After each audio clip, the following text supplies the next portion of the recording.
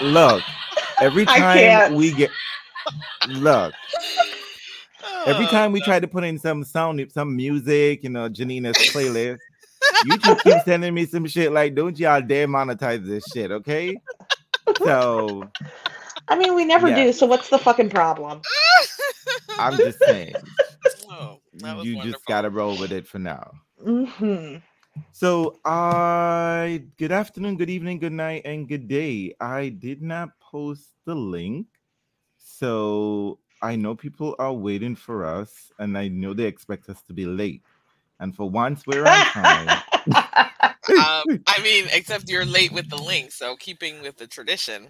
Right. Well, that was not my job. That was Oh Janina's my. job. Oh, no, we're not going to discuss jobs, honey. You're the boss. That means that you have to decide how everything flows, and you drop the ball. So it comes back to Speaking you. like a true boss that she is, hello, Andreen. I don't like this. Yeah, buddy. That's not how it works. I Uh, found it. I've got it. Mm-mm-mm. Y'all trying to play me. this is how life works. How are you That's feeling? right. Yeah. Are you feeling So, good day, good attacked? evening, good night, and good morning, and welcome to another exciting episode of Reels Tennis Podcast. We have been away for far too long, and y'all don't even need to ask. It's Janina's fault. That's just it is what it is. You don't need to go into very much specific, but it's just Janina's fault. Blame foreign Ohio. I mean, like any excuse you want to put, you can do that. So I hate you it's all right. She tells me this every day, so every day. don't think it means anything. So if people joining the live at this point, they might be, missing the introduction, but here we are. Ladies, good day, good night, good morning. I haven't seen. Hello. I mean, we talk all the time. I mean, let's not kid ourselves, but we don't talk, like Tennis. this. So let me introduce you, to the world. And first of all, we have Andreen from Solely Tennis Travel.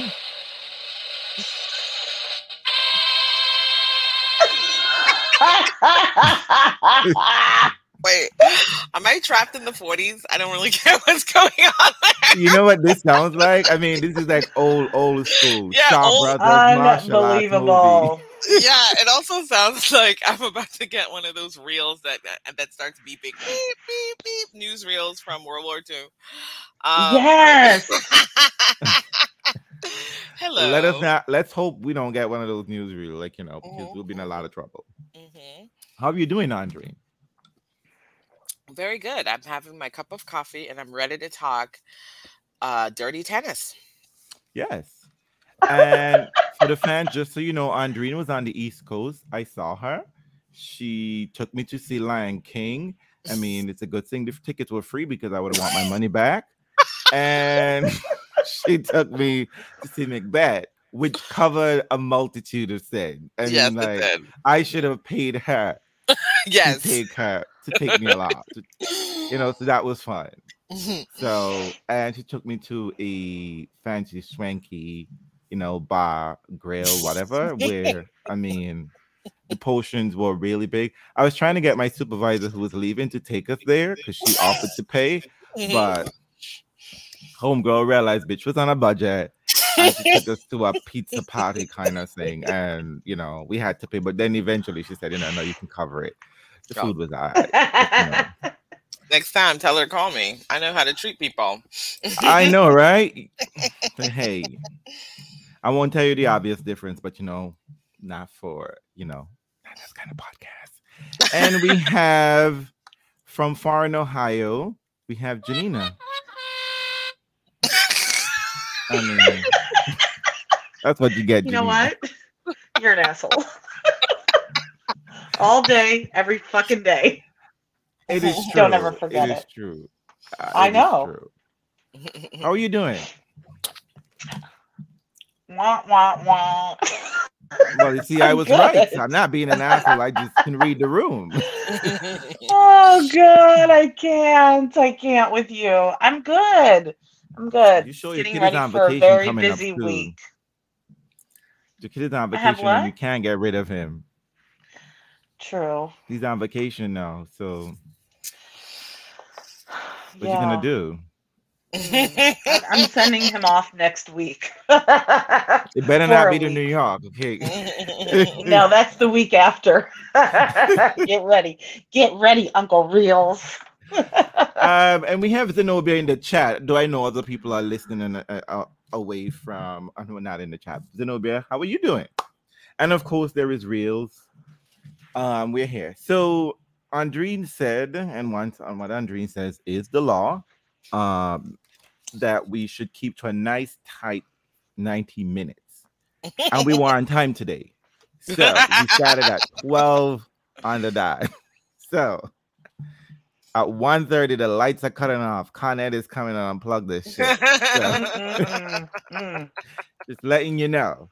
So if there are any questions or concerns you have, put them in the chat, DM us, or it's somewhere, on the Twitter sphere. Hey, let me in the other chat, please. You are already in the chat. I don't know what you mean. I mean, yeah. Okay. I'm switching out platforms. Okay. Oh, I see what you mean. Oh, that's supposed to Nina being extra. I get to be here twice. And we can hear you twice. That's the problem. I'm leaving. So let's remove. We're good. Okay. We're good. We're good now. Awesome. I was about to kick you out. Thank you. So, where do we start in this mess and madness? I mean, fabulous. I mean, let me just get one thing out of the way. Kim has gone again. So we didn't know she came. She retired again? But apparently she said she realized the game that the girls don't give a shit about what you got going on. And I think she imagined that she was gonna come back and meet Serena some way and get herself to so Serena be giving these fire sale finals. And Kim said, why not get another major? Right? Let me avenge that Australian Open loss, which still hurts. And little people remember this is back in the day before tennis was invented, 2002. Venus had abdominal tear, and she beat Kim Clijsters in the Wimbledon semifinals. So injuries did increase the likelihood of greatness in one's performance, even back then. Venus got her ass kicked in the finals. So I mean, and a rain delay helped Venus. So he got. I mean, her stomach was corseted. I mean, like she couldn't even sneeze. I mean, so I mean, she played like she had an injury, but grass was never Kim's favorite surface, as you all know. I mean, she let Bartoli snatch that away. I mean, 2007. I mean, but hey, so that's out of the way. And speaking of retirement, should we start in WTA?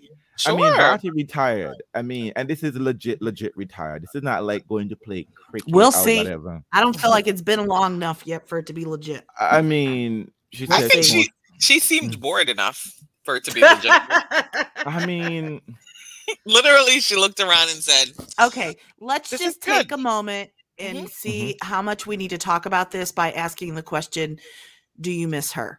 Do I miss Barty?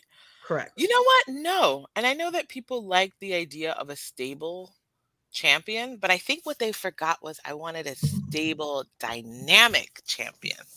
Yeah, but you didn't say that though in the beginning. See, that's the problem. You just said you wanted a stable champion. No, see, I was never one to preach WTA stability. I like a ruckus. And if you're gonna have an ATP that is basically the same, I liked the contrast of the WTA tossing us new champions every week and convincing us this new person is going to be the greatest thing since sliced bread. I like that. That's my jam. I mean, to be honest with you, to be honest with you, WTA wasn't saying that. WTA ain't saying nothing about any of their champions.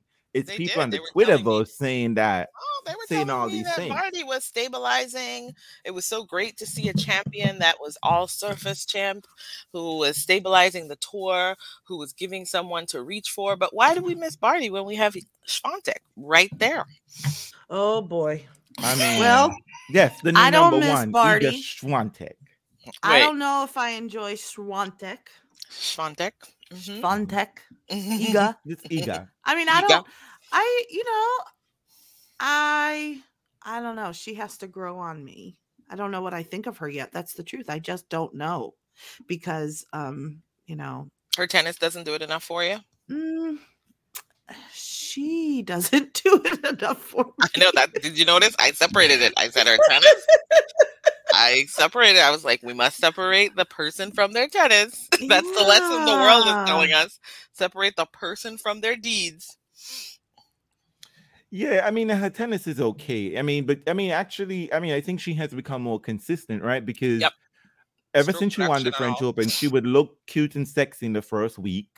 Very solid run through the draw. And then that round of 16 quarterfinals hit. And then Iga is like, first matchup, she's gone. You didn't even notice. Wait. Iga played already? Yes, Iga is home. 45 she's minutes. Back to Poland on a plane to Poland. Right?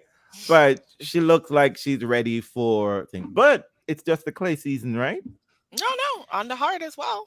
I mean, Miami, whatever. She's kind of dominating everything. Yeah, she hasn't lost in like 36 or 37 matches. Wait, remind me, who won the Oz Open? No clue. Body. That's who won the Oz Open. Yes. There you go. See, sorry. So yeah, I mean, I think this is a legitimate streak. We can't judge. She won Rome and she won the French Open. Luckily, exactly. Look at that. So usually Rome is a blight for the WTA. She's building on her talents. She's building. No, Rome is a blight for the ATP. But no, I think Swiatek is the legitimate. I mean, my sense of her though is, I don't want her rise to be necessarily the only thing that's noteworthy on the WTA side, because if you looked at the sort of storyline that was primed for Roland Garros, it was just her streak, nothing else. There was no other storyline on the WTA side. And I was like, this is the only thing that you're hoping to compel me. That's just not going to work. I'm not sitting here waiting to see how many number of matches this person's going to win. But I do appreciate the pairing of her with Rafa as a sort of ideal, I guess, or whatever the heck that is. But I do have to refer to Bridge P, our favorite absent podcast co-host of sorts in the past. Bridge P saying that, is it okay for WTA champions to recognize that other WTA champions have existed? Why is their model the male player? Hey, true story. Always. Yeah. I mean, not that I want her to say that she wants to be the new Chrissy Everett, but truth be told, Chrissy's was pretty ruthless on clay, no? Yep. And Monica, like in living memory. If you want to pretend like you don't know who Chrissy is, like, she used to play tennis. I just know she was talking all the time. Monica had these Arantxa, and Arantxa has always got some comment somewhere. So, you know what I mean? Like, it's a thing. And even Kucheva, she poor thing, had, though. I barely recognized her. We're like, where did she go? Yeah, she got fluffed out in the first round. But you know what? I'll just say, I'll give Swiatek this. The improvement from the mental side, the therapist on tour, has been wonderful. Whatever that electronic machine that she has hooked up to her brain that we saw on TV, whatever that's doing, it's better than what she was doing in at the WTA finals. She was really a mess. She looked like she was close to tears every 10 minutes. And she was quickly in Guadalajara. In Guadalajara, she was set packing, and she looked very fragile, which is something I keep in mind when I see her rise, both in terms of, great, look how far she's come, and also knowing that we can easily get her back there and probably make the tour more fun again. So that's what I'm looking forward to. It's a little bit of a faltering, so that maybe someone else can burst through. That's true. While we're here, so she's the new number one, and by miles, honey. She's already qualified, I think, for the she's doing some fucking ATP shit, man. got triple the points or some crazy Yeah. I stuff. mean, Serena back in the day was, doing this. She's the But new I Serena. just wanted to. All right. What's Sorry. that? Andreen, go sit in the naughty chair. What did you say? Nothing. new- She said nothing. But I She's just the new want y'all to Serena. know. So this is the WTA top 10. Mhm. And I know it's math, and I'm pretty good at math. But Yeah. I still need someone to explain simple arithmetic to me, right? So Sure. Swiatek is at 8,600, right? Mhm. Kontaveit, Annette Kontaveit is at number 2 with 43.26. Then Wow. Paula Badosa, right? you. 42.45. Then Ons Jabeur at number 4 with 41.50. Sakari is at 5, 40.16. Sabalenka, 39.66. She just got bageled in wherever they were playing. I don't know I think it's how Hockenbosch, right? Which I love Kopiska, that. Mhm. Kopiska, whatever her name is, the Koplis. one who makes money. Yep. She's number 7. I don't think this girl has won 2 matches in a row all year. And I mean, not just the calendar year. I'm And that, literally my talking friend, about the last. That is 12 the state months. of the WTA. I mean, she got to Stop the final. it! There's no Listen to state me. of the WTA. This is just If and that's Kopis- the problem. If Karolina Pliskova do not get back to the finals of Wimbledon, oh yeah. homegirl going to be in the boonies. She's going to play in qualies for qualies. No, right? Because I don't know. What does it mean when they're not earning points? So what? She just loses. Oh, yes. Right? Oh, well, See, even that. oh, it's that only on is the a ATP side. Oh, no, it's everybody. The whole Yeah. tournament, right? Yeah, I think Okay. it's a joint agreement. All right, then. There They we got go. together. So Pliskova is going to be playing WTA 125 come September. She's going to be there. She got to qualify for the US Open. Then Pegula is number 8. Yep. Danielle Collins is number 9. And Gabin Muguruza is number 10. But I if mean, you flipped it in terms of who has the most personality, in the reverse, it works perfectly. I mean, Start from 10, go to 1. That's what you want to I see. mean, that's kind of true. But we have and some the more interesting people I think are outside of the top 10. Emma Raducanu is number 11. Wow. Just so close. Kasatkina is number 12. I mean, yeah, because and mind you know how many points you get? 29.75. So if she don't defend this US Open, okay, and I'm sure this 975 is from Wimbledon. Okay? But you know what, too? In some ways the ranking points are kind of generous for everybody, right? At this point. Right. Because I don't know how look at it. The parity between 2 and the rest means that there's just room for so much movement. I mean, just putting aside Swiatek, which we should always do, you could now just look at the WTA beneath number 1 as where the battle is. It's like there's no clear favorite out there. Right. And then so number 13 is Kasatkina is number 12. Coco Gauff. Look at Got to the Coco. French Open. She went up 10 spots. Wow. She is number 13. Krejcikova fell 12 spots. Yeah. And is number 14. Leila Fernandez is number 15. Ostapenko. And somebody, no, you got to explain this math to me. Ostapenko is 16? Well, 16? remember Ostapenko had a really nice start to the year, a really great run, and then at Indian Where? Wells, Out on the park? early in the beginning. Run where?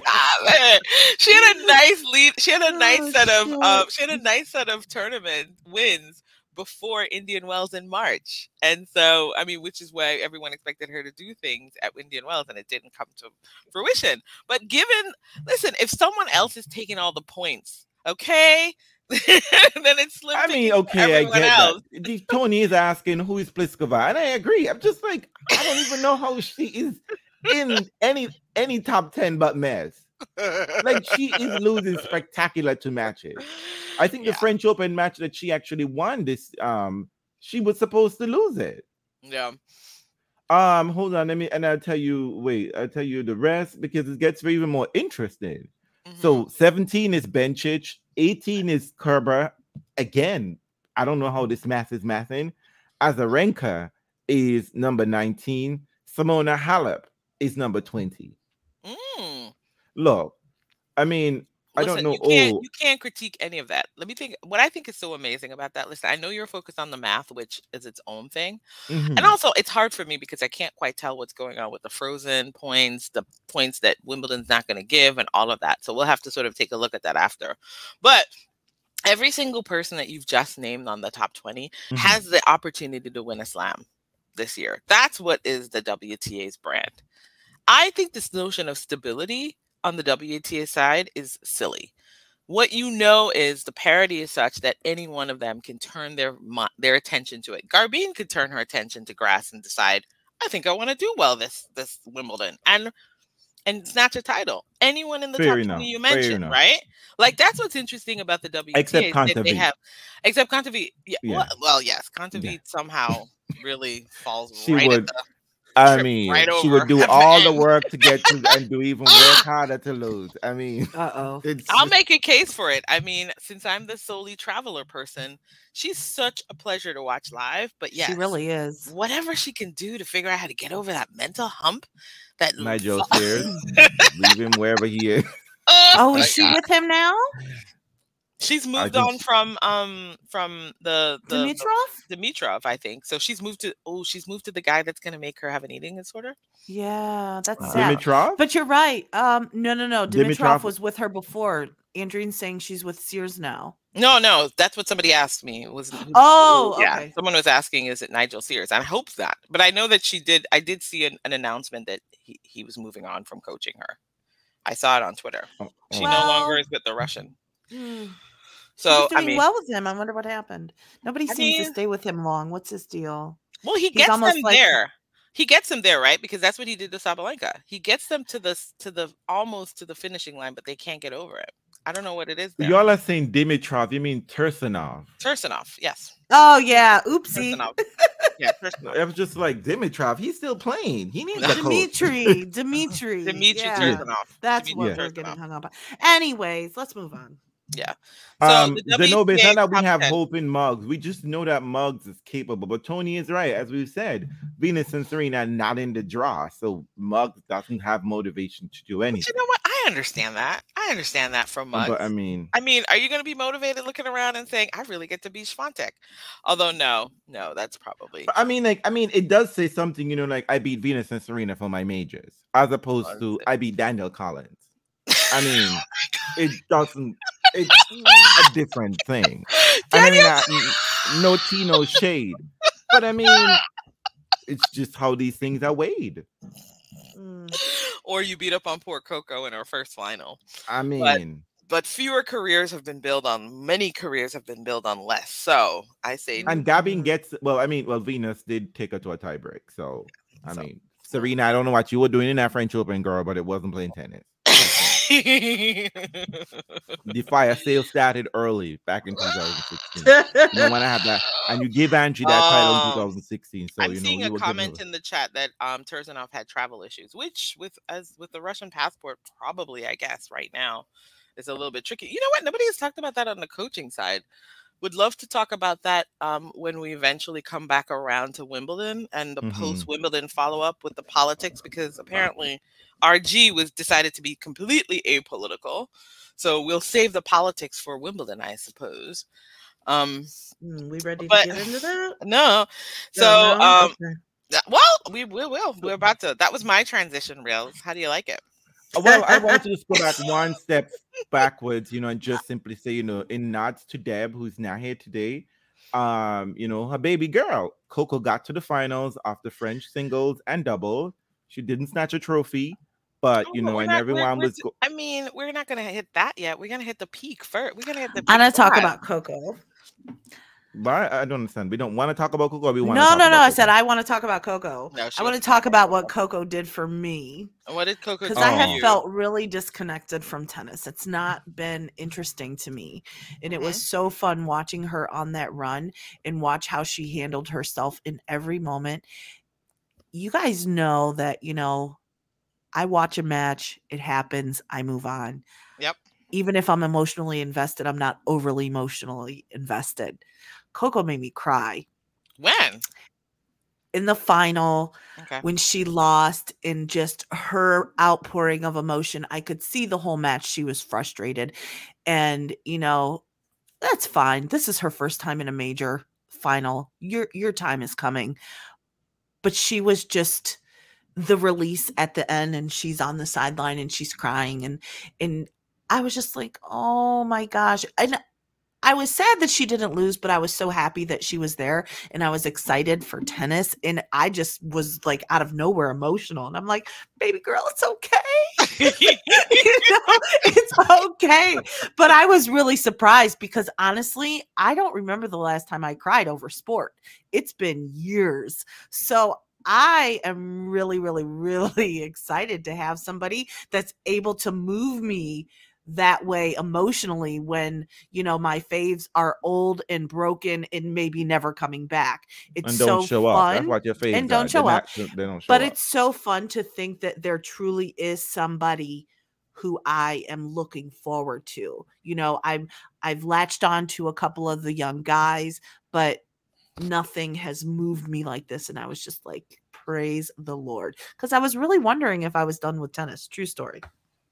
That's You're a not fair looking for point. Paola Bedosa? No. Paula. But you know what? I mean, that's a really. But can I just also say the thing about Coco's run though is how it was like a sneak attack by Coco. Mm-hmm. Did anyone see her coming? Mm-mm. Did anyone Well, anticipate this? I mean, run? yeah, I I think mean, I it think was a I nice did. draw for her, but did I anyone really see her overwhelming her own kind of incapacities at time and just kind of get out of her own way and make it to this final? It felt soon. I mean, people were like, it's right on time, but also it felt like it came out of nowhere for me.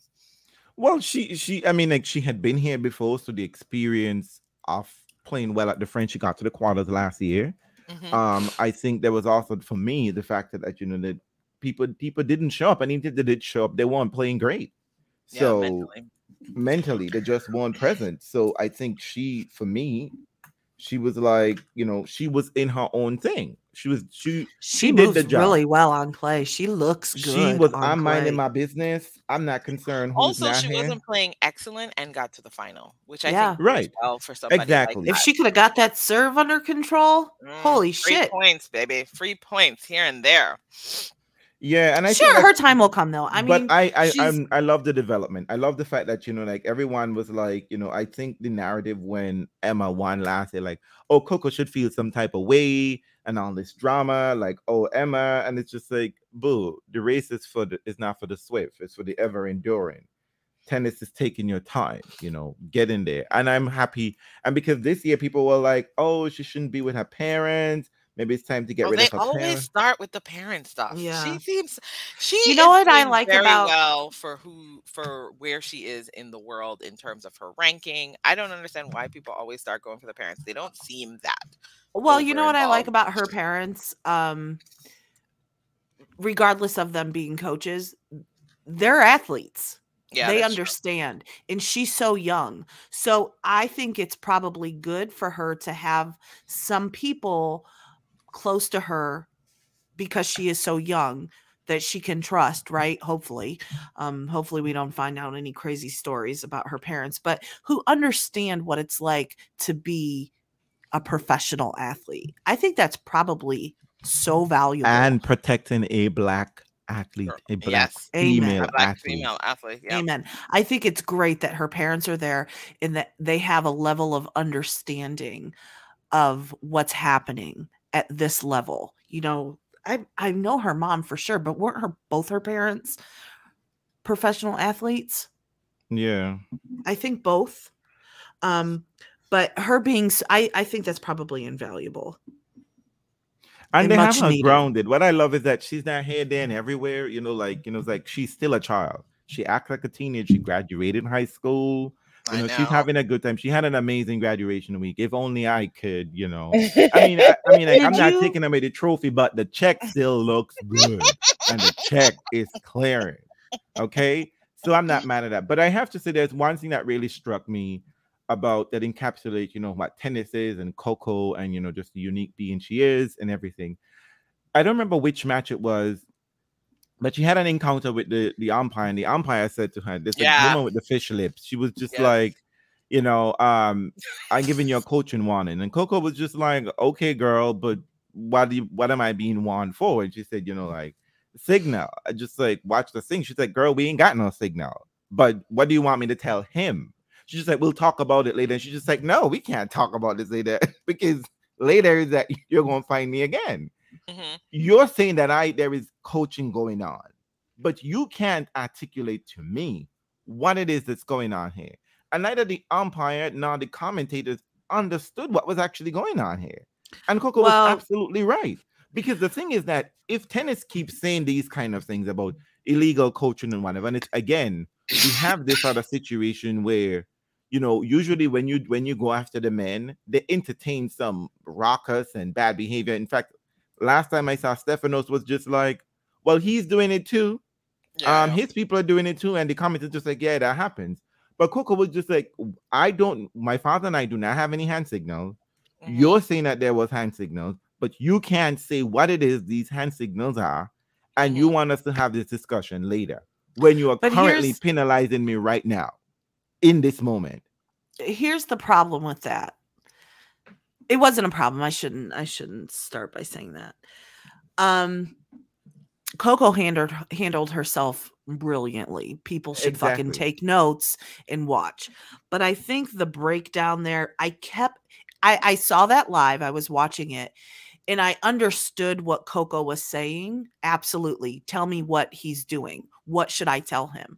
What I wanted so bad, which would have shut it all down, and the umpire would have had to either been very clear or just moved on, and this point never came.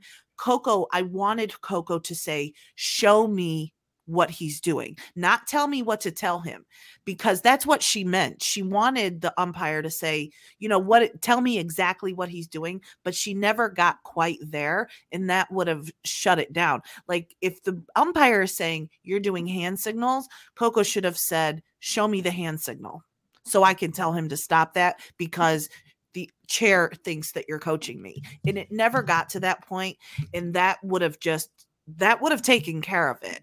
But it was bullshit.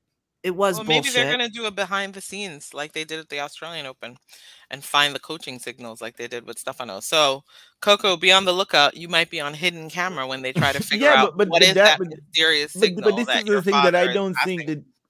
But I don't think players need to be quote unquote even articulate and whatever. If you saying I did something wrong, you should tell me. You should tell me exactly what it is. Yeah. It can't be an ambiguous thing. I suspect you are doing something, you know what I mean? Whatever. Which is why I wanted her to say, show me exactly rules. what he was doing. Yeah, but again, the umpire should have understood that right away and been like, he's doing X, Y, and Z. Well, you know what? Because the thing about the umpire is that the umpire didn't want to engage with the conversation. Mm-hmm. She kept saying, we can have this discussion later. And Coco is just well, and you know what was really interesting? We can't have this discussion later. You know what was really interesting? Coco actually said, we don't have hand signals. Yeah, and exactly. she said, listen, I know you don't, but she said that. She said, I know you don't, but appearances. But you know what? I think what this suggests to me is that when you're giving a particular warning, you should actually say what it is for and what part of the rules demonstrates it, like justifies it. So rule number 1, 2, 4, 5, blah, no coaching signals, blah blah blah blah blah, done here. Do you know what I mean? But usually if you're not able to call it out as specifically as that, it feels like it's at some the bullshit whim and the discretion of the person. And not only that, it changes the tenure of the match, right? We have these issues all the time with tennis, right? Where the umpire inserts himself into the thing. They say something, they do something, change the whole tenure of the whole match, and then we're like, oh well, it balances out somehow, like he can't count it. And it's just like tennis and then is you judge the player based on their reaction to the interruption, which is like, well, if you don't know how to deal with an umpire interrupting you, then you get judged harshly by fans, right? I mean, the good thing for Coco, because she knew she was going to be judged, is that she was plain speaking and kept a level tone, which everyone really celebrated, and put it back on the umpire. Yes, like, girl, this you said this to me, so this didn't mar. Take your whole chest. So this didn't mar her run though. No, so not at all. this No, didn't no, mar the run for you. but I thought that it encapsulates, just like how, like, I don't want to even put race into it, but the frustration at times where players are constantly put in this position and the tennis establishment cannot Doesn't have justify to itself for the defend it. behavior it's taken, right? Because had it been another player, that would have taken it to another level. And Or the players if are the actually player had correct. gotten angry, if the player had gotten Right. angry or had an inappropriate reaction. So in the end, what you have is the official for whom the burden of proof should really be on is usually let off the hook, and the player then gets to be savage. Right, based and then on everybody how is well saying, they manage it. Yeah. exactly. But even if the umpire were wrong, you Yep. needed to do You still better. need to suffer It's just like- quietly. Exactly. like how? Exactly. Because what she was saying is just that I don't want this to happen again. Yeah, Right? that's fair. You know, But accountability is what we're looking for from the umpire side, which is you have to be accountable to us about what you're stopping a player from doing in a match so that the person is clear and we are also clear about why you're interrupting in this moment. and we know that you are justified in doing this. You know what I mean? This isn't like some arbitrary shit you're gonna pull out of you, like remember the one time they wanted Opelka to wear a hat with bird shit on it, and just like and it's just like what? Like, but it's funny, that they could point to that rule.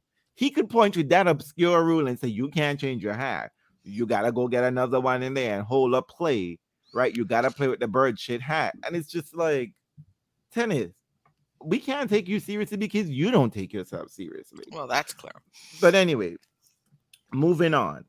So, what I want to know at the French Open, I think I have it listed as coaches, corners, and whatever. But I think should Felix fire Uncle Tony? I mean, Felix might want to fire Uncle Tony only because Uncle Tony said, "I hope Rafa wins." When they played each other. But I'm going for you. You see. Okay, you're right. I mean, like, I think I'm indifferent to Felix. I want to hang, but I don't think Felix Why are you man. indifferent to Felix? Let's just talk about that plainly. Let's just call it out. Why are you indifferent to Felix? What doesn't he do for you? And then we can move on to Tony. I mean, this might not mean, like how people feel about Kamala? Yes. It's a RVP? certain vibe, but because Felix sometimes want us to be cool, they lie like there, but he ain't there. Do you understand what I'm saying? I mean, you're He's gonna have not to black enough for translate. you? Is that what you're You have No, to that's not translate. it. That's not it. It's not that. It's that Oh. Felix sometimes wants to be dabble in and out of, whatever. But In and out of what, babe? just in and out of coolness. Like he got Okay. no juice. Okay. You know what I mean? If that makes Say any it. sense. Okay. He got no juice. All right. That's what I want you to do. I want you to Right. say it with your And putting chest, that aside. like Uncle Tony did. Yeah. And putting that aside. There are very few times where on his my tennis name. moves me. He's very robotic. There is Yes. nothing dynamic, and Engaging. every time I feel like it's a very staged event when I see him. You know what I mean? It's like, and maybe I don't always like his friends, but that's a whole other conversation. But what I'm gonna say is that he's trying to improve his game, right? Yes. And I guess he feels that anxiety, like I am being left behind. I mean, losing 10 finals in a row. I mean, like whatever, right? I mean, and He probably needs to borrow Frontex sports psychologist. the problem is that when you're hanging with Dennis Shapovalov or whatever his name is, and people think he's the cool one, that's a problem. Oh my God. That's Are you? just Are you? I just Listen. take You know what you're saying. You want him No. to be the coolest guy in the room with these cooler freaks. than Dennis. At the very least, you gotta be cooler than Dennis. But he doesn't. No, listen. This Felix is No. reserved. He doesn't show us much Girl, personality no, that off ain't the it. court. That ain't it. No, that That is. ain't it. Listen, Dennis does. You may not like his personality, but he's trying to give you something. Felix ain't giving you shit. And so this is the question. Why So- aren't you giving us anything, honey? Well, What's going you know, on? Yeah. because maybe he's just there to play tennis and do his job. I Girl, mean, I don't that's see that on the fine. court. It may I be don't see that on boring, the but he's court. allowed to do that. I mean, he's obviously allowed to do it, but he's not box office. That's all we're No, saying. Yes. he's not. But you know what? This mofo took Rafa to 5. Who So else this did? is what I'm saying. is- So could we Is ask this that the question? Uncle Tony factor? So here's the thing. Yes. So wait, before you This make is your what I point have a real, prob- you Mhm, can't go ahead. ask that. You can't ask the question about whether he should get rid of Teotoni Mhm. when Teotoni did allow him to get to multiple other finals, which he was doing before. I get you, but he's Mhm. showing up better in those finals, Mhm. and he did take Rafa to 5 and But probably here's should the have won thing. that match. Here's the thing. I hear you. And that is the silver lining in your cloud. But my issue is that I giving you cash and you giving me charity. You understand what I'm saying? That's And true. I know Wow. I Is that how don't you think care. Theo Tony feels about him? No, exactly. Because I Wow. do not care if that boy being Rafa Nadal was your uncle, mother, brother, sister, child. I don't care. I was paying you. I am paying you. To And sit if in you my box, really, to be honest. exactly right, To be my coach, to be this honest. is not a favor, okay? Rafa got who I think Mark Lopez, Yeah. Carlos Moya. I don't know who he got in the corner, Both. Yeah. but Both. he got some Spanish scrub in there, right? That's who allegedly he's paying to water his garden.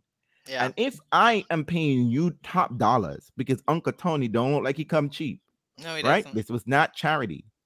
And you went over to Nadal, who got 13 French Open. If at this point you can't help me to win one major, and you go and tell your uncle, your nephew in the 5th set, this is how you handle him, we got problems.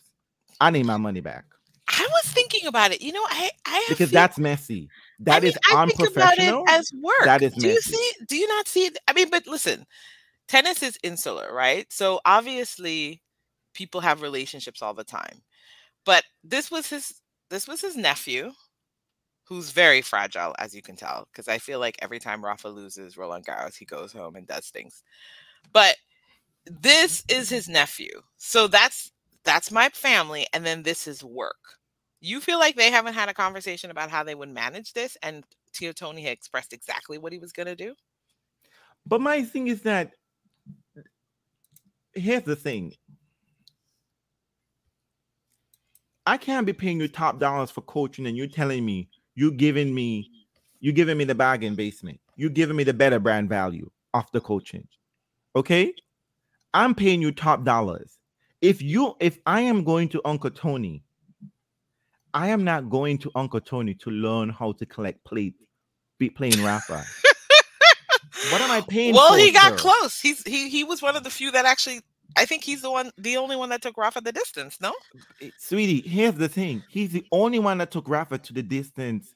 One of the few, one of the 3, if I'm not mistaken, right? that even took him to 5 at the French. Yeah, Since 2005. I mean, listen, we're not dealing Rafa with has fantasies played here. what 4 5-set matches Yeah, at Roland Garros since 2005, the first time he showed up. it's So we're not magically even delicious. talking about that. Mhm. So I guess y'all could talk about silver lining that way. Yeah, But yeah. for me, I am sorry. I got drift. I got scammed. Well, Yeah, I This mean, was a I'm Ponzi paying scheme. you. I'm paying you to beat. I'm This was paying a you to help Ponzi me beat scheme. people, and I'm paying you to help me beat your nephew. I get Exactly. you. I get no, you. but here's that the was thing. a Ponzi scheme. And I'm Zenobia is sorry. asking We're gonna why. call the FBI. Zenobia is asking why did Felix even hire Uncle Tony? Let's remember that Felix has been training there for a long time. So he is somehow already intertwined in this whole Nadal camp. Well, isn't that? I mean, but isn't everyone in clay?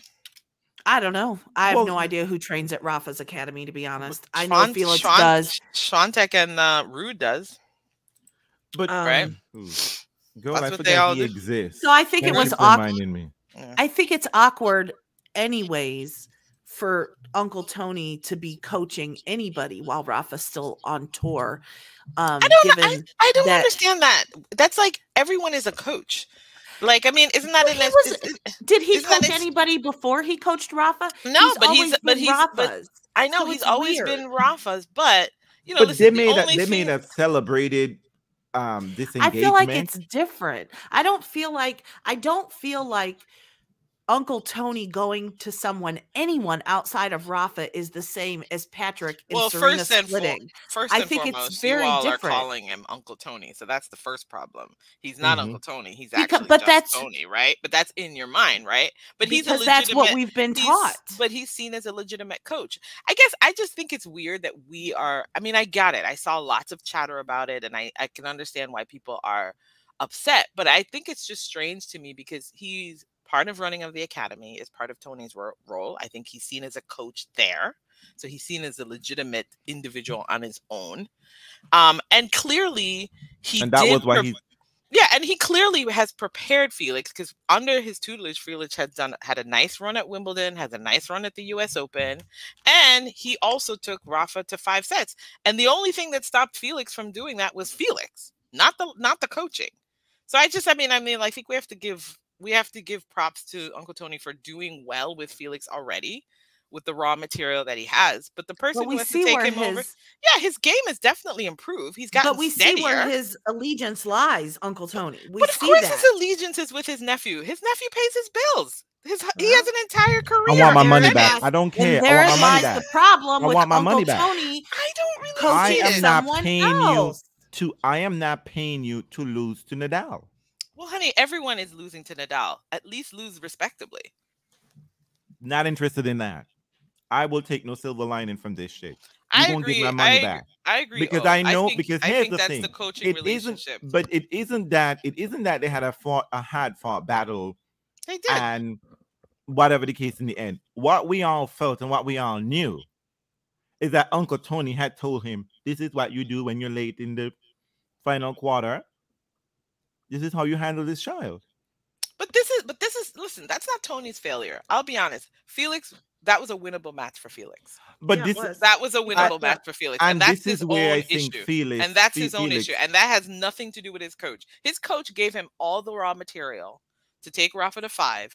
And then when push comes to shove, which is the reason you don't play with Felix, is like TFO sometimes, which are your tennis other fave. acumen. It's not about tennis acumen. It's that killer instinct. That killer. That's what Tony probably told Rafa. At the end of the day, no matter how well he's playing, when it's That line time is just to pull purring. the trigger, he will not be able to do it. So you'll You know, have I don't plenty even of care. time.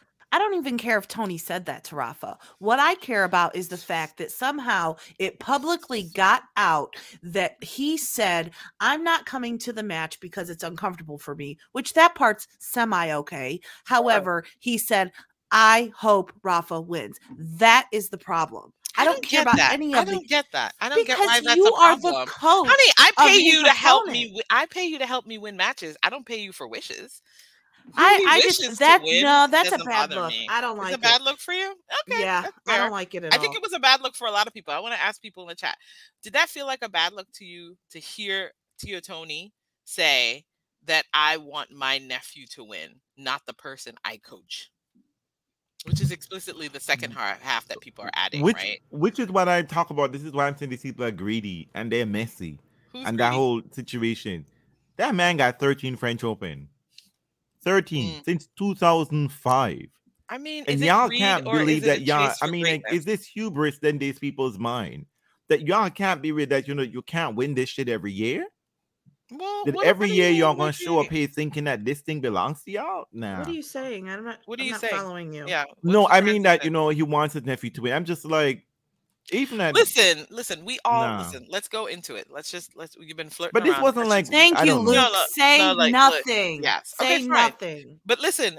I get saying nothing. I think that was probably not appropriate to say out loud. Although I wouldn't have been any doubt that the family wants it. Listen, every single Spanish person lines up for Rafa to be deified on clay.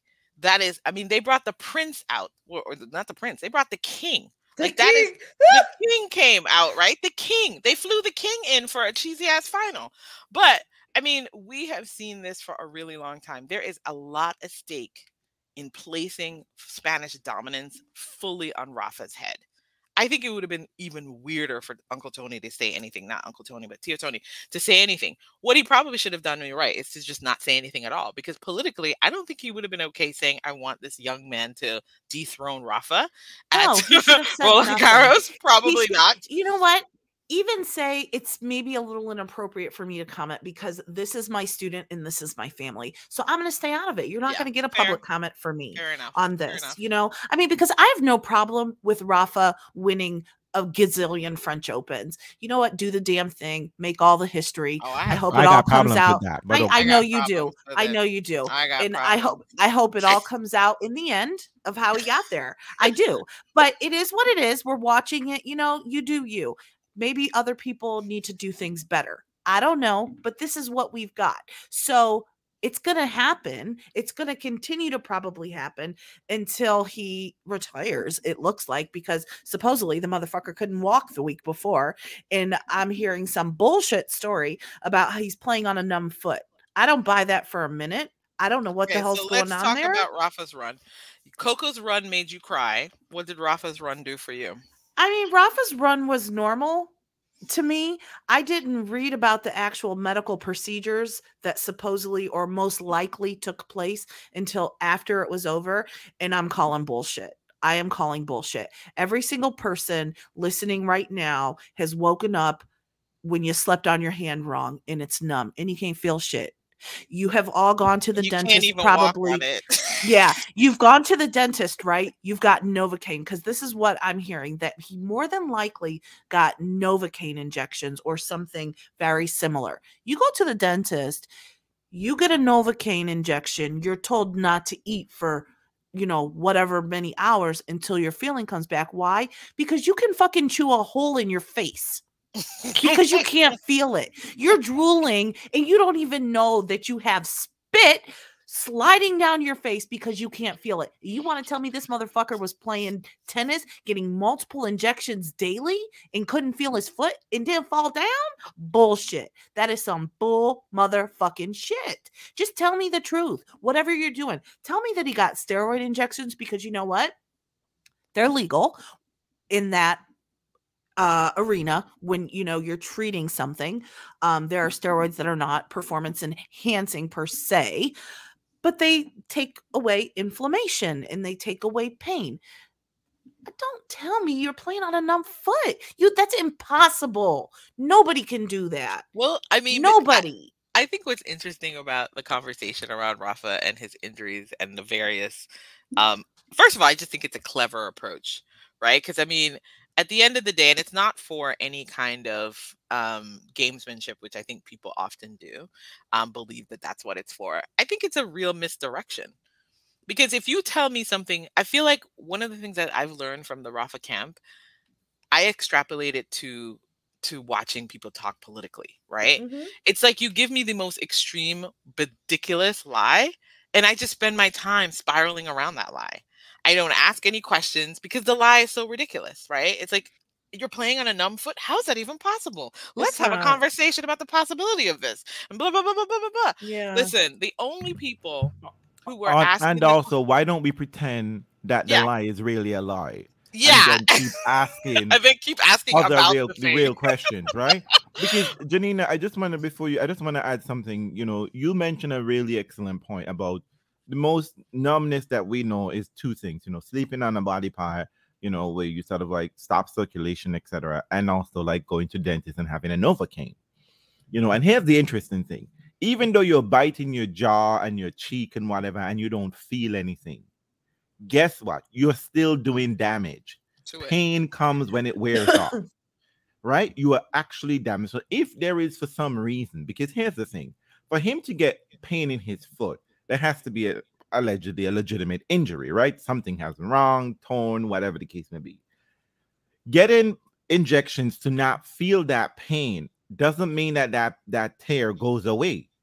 And when he's out there, I mean, like, you couldn't tell 2022 Rafa from 2005 Rafa, other than hair and length of shorts, right? And maybe some sleeves, right? That you are continuing to do more damage. And then he just grew from strength to strength. I mean, I don't understand why we're sitting here watching this nonsense and saying, oh my God, this is amazing. We can't even call out with our boss and tell him we cut our hands. Our boss wouldn't even accept that excuse. Our job will not, and we're not even doing anything miraculous or crazy like Rafa. Right? and we're gonna sit here and watch that man tell us the only thing, you know what that injection gotta be? It gotta be epidural. It gotta be that. So let's talk about this medically, right? If I watched a doctor talk about it, a podiatrist talk about it and say, you know, from the information that has been given from the Rafa camp, this is likely what's going on. It sounds like Rafa has nerve damage in his foot, which causes his pain. If anybody has ever experienced any kind of nerve damage, it is a really weird sensation. It's a weird type of pain. It feels like burning and tingling. It's not like, ooh, I stubbed my toe or I cut myself. It's a completely different, can be almost crippling pain. If you've ever had shingles, that's nerve pain, right? So this podiatrist is talking about the likely treatment and what they're doing and how they treat. Rafa's camp did say exactly what the issue is, the medical name for it, and I don't remember. But you have the way that they treat it is exactly what you just said, Reels. An epidural type thing. And what that is a nerve block. So what they do is they cut off the ability of the nerve to function properly, because that's what's causing the pain. And you have 4 of them that go across the foot, and they do 1. And if it works, good. If not, they do 2 and 3 and 4. But the side effect is you can't fucking feel your foot. And exactly what you said, Reels, it doesn't stop the problem. It's just masking it. It's just masking it. It isn't healing you. It's not allowing you to get better. You're actually, over time, if you were to continue to do that, you're just going to make more damage because you're not feeling that pain, but you're still using your body part the way that you always would. And in Rafa's case of being an elite athlete, the shit that he's doing to his feet is, you know, I mean, my feet are tired after a day of work. I can't imagine what they would feel like after playing 5 hours of sliding around on clay. Well, I mean, for me, I think it's wonderful that you all gave that serious consideration. But and I think that that's exactly the point of this conversation, is to literally give serious consideration to an absolutely stupid thing, which has always been the case with Rafa's injuries. They make no sense. And the performance that comes out of the injuries make no sense. And if that's the ongoing theme, what I thought was really fascinating about watching Rafa accomplish this 14 Roland Garros title was the lack of insight by the reporters covering it. Was the failure to ask serious questions. First of all, what did you want them to ask? Serious questions about how Rafa was able to perform at that level when he was supposedly very injured. Mm-hmm. Serious questions about how he was able to perform at that level when he had not practiced at all, which was a legitimate point that was made about Djokovic, who ran out of gas. Mm-hmm. Serious questions about kind of the state of the ATP, when a person who is allowed to do that and claim these injuries and say all these things is able to sort of have such a dominant French Open, right? Yes, he's lost a couple sets here and there. But the thing I think is so strange is, like, this should have been like a come to Jesus moment for the ATP and asking real questions about that club. Like, who are these men? Like, but all I saw were people getting up here and saying, you can't ask questions because Rafa is just amazing. That's bullshit. That's your approach. Someone is like gotten 14, barely taken to 5 sets at this tournament, injured out the wazoo always, but you don't have any questions to ask about how this person is maintaining that dominance and why is this possible and what are the other players failing to do? I mean, if you don't want to ask the questions about his capacity, fine. You don't even have to ask that. But what about asking about the capacity of the others to truly challenge Rafa on this surface? Why aren't they able to challenge him? What's going on there? Like, because I know that if that was the analysis that was happening on the WTA side, which we started the tournament with, like asking about this number one and then going, oh, wow, what's going to happen? Who's going to come up and, you know, push her and all these kinds of questions. We ask that all the time. But for some reason, simply by starting and ending with Rafa's greatness, we have nothing else to say about his run. And that's bullshit. It's bullshit. It's but weird. You know what? And why are the only... But why are the only people talking about Rafa's run cyclists who have seen what drugs can do for a sport? And why are the cyclists the only ones saying, is this ethical what's going on? What's happening there? Like, I mean, that to me is the and big it doesn't question. make sense. They're like, That's first the of all, this question. doesn't make sense. Like, Well, there's no way. listen. Because here's the thing here's the interesting part to add to the whole, you know, if we're going to treat this lie as if it were a legitimate thing, right? And that you can't. The odd part is that you accept this statement that they're making as it is, right? You're not allowed to ask. You're not going to do analysis or critique Exactly. of it. And you're Here's not the going to thing. ask how Felix was able to not triumph over a guy on a dead foot in 5 sets. I mean, ask any of them. Ask any of those questions. But don't, And even but my thing is that presumably he's not in every day, you know, the same spiel come by, you know. I wake up in so much pain. I don't know if I can walk, whatever. Presumably, you won the French Open, you won your 14, you're no longer taking these injections. Sir, you are supposed to be in crippling pain. You're supposed to be in crippling pain right about now. Because you didn't show up to any... I saw you on a boat. I saw you on a yacht. I saw you on a yacht, and then you come. And the thing that upset me, that really took the cake for me... In crutches. Come on. In these crutches. That is so disgusting, sir. Stop it. That is rude and offensive to people. Zverev had a real injury that required crutches. Just exactly. Saying. Are we supposed to then tell Zverev, boo, we're going to give you some epidural right now and get back out there and finish this match?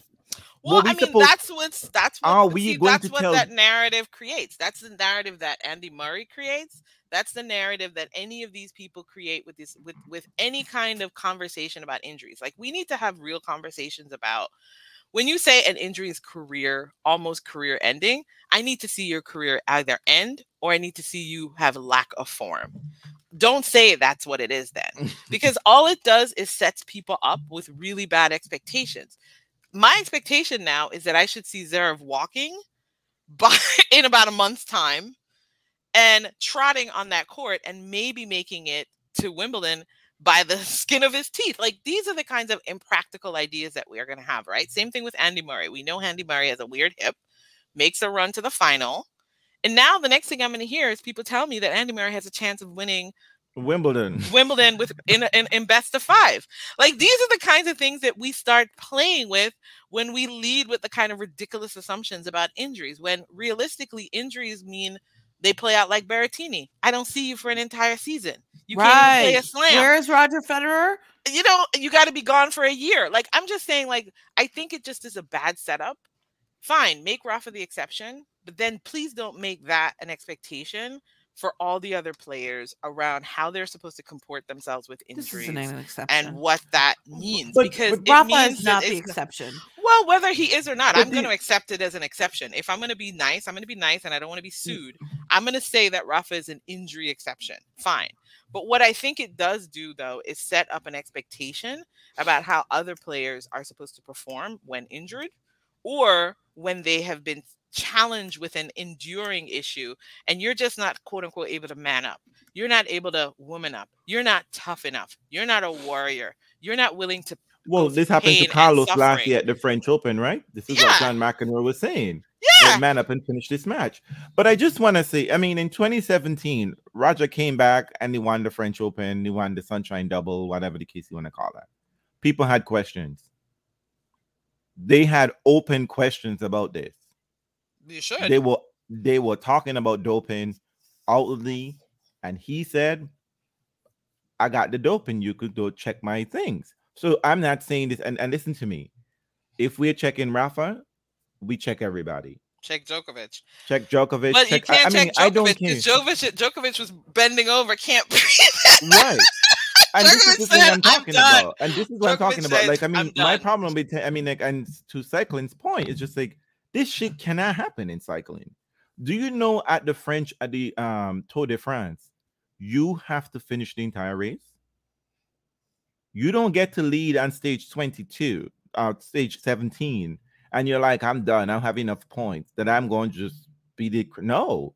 If you don't be on your bike from stage 1 to when they ride down the Champs-Elysees in Paris, you don't get that yellow jersey and that cup. You got to be there every single day. So I am saying if cycling is out here, I just think, tennis has been very dodgy when it comes to doping. And this is not my way of saying that Rafa is in fact doping. What my question is that my thing here is that this shit is crazy. This is odd. That at the very least, we should be asking questions. And people need to show some response. We shouldn't just be allowed to just ask questions like some random crazy person. Tennis needs to show up because this is insane. Andy Murray said, and this is true, if Carlos Alcaraz wins the French Open this year at 19, he would win 14. He would win it every single year until he's 33. We wouldn't accept that. We would think that is insane. Like, what the fuck? We would have questions. And for us to just sit here in the wall of when we know everything is crazy, that we just gonna sit here and be like, oh my God, sing this man praises every day. When we turn around and watch Djokovic and people have questions about Djokovic, people still have questions about Djokovic. No, I mean, listen, I have questions about Alcaraz. No, but remember the Djokovic. Remember, people accepted Djokovic's undeniable endurance until he faced Andy Murray in finals. And then the British press were like, let's talk about your recovery period. How are you doing this? What's your capacity to do this? Which at the time people thought was unfair. And the only reason why the Brits were asking it was because they had a personal stake. But it was a legitimate question, and it should always be a legitimate question that's raised. Like, it should always be an invitation for you to ask this question. Because it's, like when you have people who, when sports is embedded so much in people's assumptions about what a country is, as we're about to encounter when we start talking about Wimbledon. But when people are using a person's run in sports to affirm their cultural identity, their national identity, you're allowed to ask, what are the prices people are paying to affirm this identity? What are the steps that people are willing to take to constantly be at the top of the sport? Like, you're allowed to ask questions about doping and gambling in tennis, which we only ever do at the very lowest level when the benefits are so small there. The benefits are much greater at the top. So I don't understand why we flip it. Yeah, like, why do you know what? An excellent segue for Russia. Because had Rafael Nadal been Russian, I'm telling you, that would have been. All the Russians will be playing everywhere. No, not even that. The questions would be asked. The question would have been asked. The question would have to be asked. Oh, absolutely.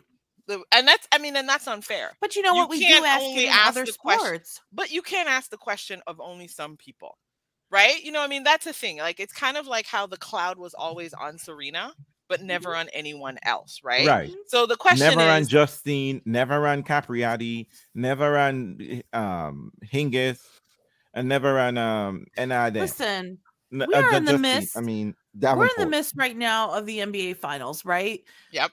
You got two teams left. They've been playing for a long time. Everybody's hurt. Everybody's beat up. There's nobody, not one person on that court probably at any given moment that doesn't have some type of injury. Steph Curry hurt himself pretty good the other night. Re-injured, it looked like maybe his knee. What does the press ask? What did you do for recovery? How are you going to rehab your body in 2 days to play again at this level? They ask these questions all the time. They ask it in every fucking sport except for tennis. They even ask it in cycling. Well, they should in cycling. But they do. That's what I'm saying. You have we to. always ask this question. In other sports, it is a normal part of the press conference. It's a normal part of the conversation, and it happens all the time. We don't dare ask. But when ask these questions, though. When they do, well, like Andreen said, when we started questioning Novak, and it was the British press, then we found out about the egg. And guess where the egg became illegal? In fucking Britain. But you can do it in Melbourne. I'm just saying. Or he could do it outside. It's always self-serving. Yeah, it could be. Yeah, because part of it is that you have like forsaken your responsibility for me to take this seriously. Listen, I'll tell you straight up. My ability to suspend disbelief at the French was really tested this year. And so I did not take any of these proclamations about greatness or any of that stuff seriously, because frankly, I think the GOAT debate is what has led us down this road of people doing ridiculous things. And then also the commentators being kind of soft and not being willing to ask the tough questions. Like, I'm refusing to believe my eyes. I don't believe my eyes. And you know what? Maybe it's very cynical of me, but all I can think about during this period is the summer of Sammy Sosa, right? Like everyone, the only thing people could say was, it's incredulous. This is unbelievable. You'll never see anything like this, right? Well, it was like, right? That was that whole thing. I remember that summer, and I don't even follow sport, but all I remember at the time looking at it thinking, something weird must be going on there. But everybody seemed ready to submit to it. And then years later, everyone in hindsight, well, it was kind of ridiculous, but everyone's making money, and it was da-da-da-da-da, and it wasn't politic to ask the headlines and do all this kind of stuff. I'm just saying, if cycling people are the only ones talking to you about you better what's happening at Roland Garros, y'all need to be asking yourself some questions, and at least come up with come up with some talking points about it. And let me tell you something. I know people get pissed off at me, but the one thing I disliked about what happened with Sharapova, and people never talk about, there's like, oh, it was jealousy, was this. You know what it is? For me as a sports person, because guess what? I don't know any of these people. I don't take them personally. I like one, don't like the other, but I don't personally know them. So I don't have a stake in them personally. What I have a stake in them is as athletes. And so even though I liked Sharapova, I lost complete disrespect for her as an athlete, because it's really about how she was treating her compatriots. That was the problem for me. If she's costing you titles, that's a problem for me, whether you like her or don't like her. So at the end of the day, it behooves you Canadians to ask the tough questions for Felix, okay? Because that might be his best shot at the French ever. I think that's the thing, is like people always presume that someone's going to have another shot. Yeah. But we've just seen an entire dark generation on the ATP tour, with many people losing their shots. If you think people are playing with the rules and doing things, it's up to you to ask questions. Ask the tough questions. Like, you are allowed to do that, because it's not so much about being anti or whatever. It's also about like holding them accountable to each other. You know, it was unfair that Sharapova was so focused on Serena that she was doing whatever she did, but nobody ever thinks about the people that she rolled over to get to those matches against Serena. Like, those people's careers were chafed, right? They were shortened. They were done. Things were done to them. And so Ivanovic could have got a second major. I mean, maybe, but I'm just saying, it's like, those are the kinds of things that I like. That is what messes with me around the questions of drugs or not. Whether you like it, whether you think it's great, whether you think it amplifies the sport or whatever, you cannot have these massively amazing things happen in your sport and not have a set of journalists asking the tough questions about why this is possible. How is it happening?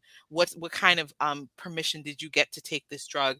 Was it morally okay for you to show up in that final? No, you basically couldn't feel your foot. Like, all of those questions are up for grabs. Like, those should be things that you're actually bandying about and talking about without being disrespectful, but you can ask them. But now you actually can't even ask the question, and you're supposed to sit there and just be like, yeah, it is amazing. You're right. I'm thinking no other thought about how amazing this is. Like, that's just strange to me. I feel like if anybody would have asked that question, who is a staple in tennis media, if it would have been like some local reporter or whatever, they would be ostracized. They would never be invited back.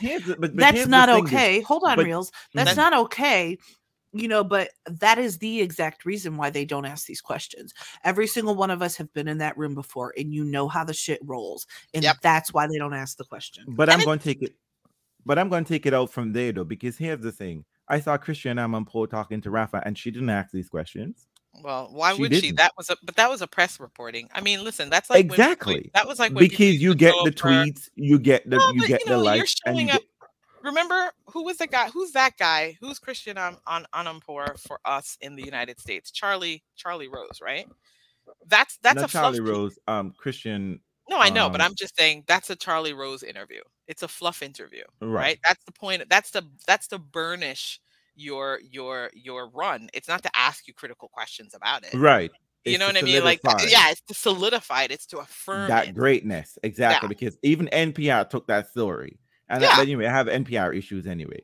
But I just want to add something to this whole discussion. Is that we need to be asking also, why is it's the scrubs and the wenches who are only being caught doping? What are y'all taking? You already know the answer to that but question. but Tennis this is isn't so going to weird. tarnish itself by fucking up the people at the top if they are in fact dirty. They're not going to do that. Tennis does But this is not what I find is have. crazy. Then these scrubs and wenches, you can't dope. Then why don't you take it? Are y'all doing it in front of everyone? Because They're this is doing the it thing I don't poorly. understand. It They're can't doing be it the poorly. because it can't be that. This is the implication. This is what tennis wants me to swallow, right? The scrubs and the wenches are out here doping until they get to the big leagues and then they stop doping. That ain't how that works. And if the scrubs who ain't getting nowhere because Tara Moore got caught doping allegedly, she got some doping in violation right now. She's in arbitration, right? When last y'all heard about Tara Moore that's tennis related, right? That is I don't even know who that is. You know her. That relates to the actual tennis she's playing. All you know about her though is she had things to say about Serena's performance on a tennis court. Exactly. And Exactly. comportment. She thought that Serena should have, and this is interesting, right? She thought that Serena was injured against Safashova, I think it was, and that she should have quit the match because Serena was injured and lose and just let it go. Let someone else take the cake. That's what she said. I was the semifinals or whatever it was. Somebody should have done And then that another player said, what's her name? Laura Robinson pulled her up. And then again, she got pulled up recently by Donna Vekic because she was to say people don't give her the memo. And Donna was like, girl, everybody got a memo. You might probably just not in the room. You probably just don't read your email. Right? Listen. But Lord I want to acknowledge the people in the chat, that some of the chat, I saw that O mentioned something about when we were talking about Uncle Tony about the issue in figure skating where one coach, and particularly in ice dance, and I think the Canadians have like a whole school and whatever. That I think might be different, and then there is always fraction in that camp, right? But I think maybe in that case the cream rise to the top. But I mean, there are always a lot of issues around that issue, about the same coach coaching all the top teams. And then they have to figure out their personality. But I think the teams have an agreement how much time is spent with me, what kind of programs I get to do, et cetera, et cetera. I don't know if that's the kind of deal going on with Uncle Tony. I just know I ain't paying for that. I just know I'm not paying for that. So, but, okay. And but then to keep go ahead. We're moving on. Is that we're going to move on? Telling me? No, you said you had some other things that you want to point out in the comment section. So point out some points and then let's get yes. the big issue. And everyone was talking about perhaps one of the issues with tennis is that the corporate sponsor with betting becoming a thing, and then the fake journalists in the room. I mean, yes, but what I find is interesting to, I think, Andre's point and to Janina's point is that yes, those rooms are pressure cookers. That they can't say anything. They're trying to sing for their supper, basically. But what I find is interesting is that it's the outside world. It shouldn't be cyclists having this conversation. I mean, that cyclists are having this conversation is crazy because that's how badly it is. Because cyclists are saying, y'all let this man carry on with this shit for too long. And Lance Armstrong was getting questions from day one. People had questions about Lance Armstrong from day one. And we saw how that situation blew up. But perhaps, as is mentioned in comments, money is flowing. Whatever limited tennis resources, money that they have. But this is happening over multiple sports right now. You're seeing these betting commercials also during NBA games, during NFL games. You're seeing it more and more. It's almost like it just all came out of the woodwork across all sports at once in the US, because it's not just tennis that this is happening in. And it's weird every time I see it, no matter what I'm watching.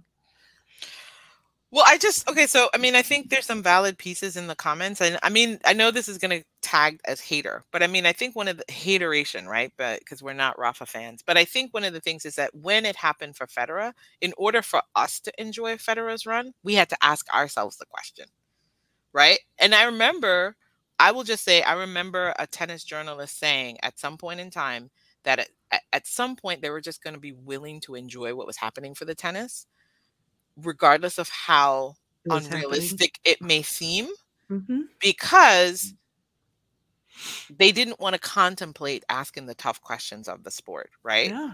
And I think that's a fair point, and I'm willing to go down that road. I'm willing to say that, but I think what I want us to say is that there have been people challenged with their performance and questions asked about their performance.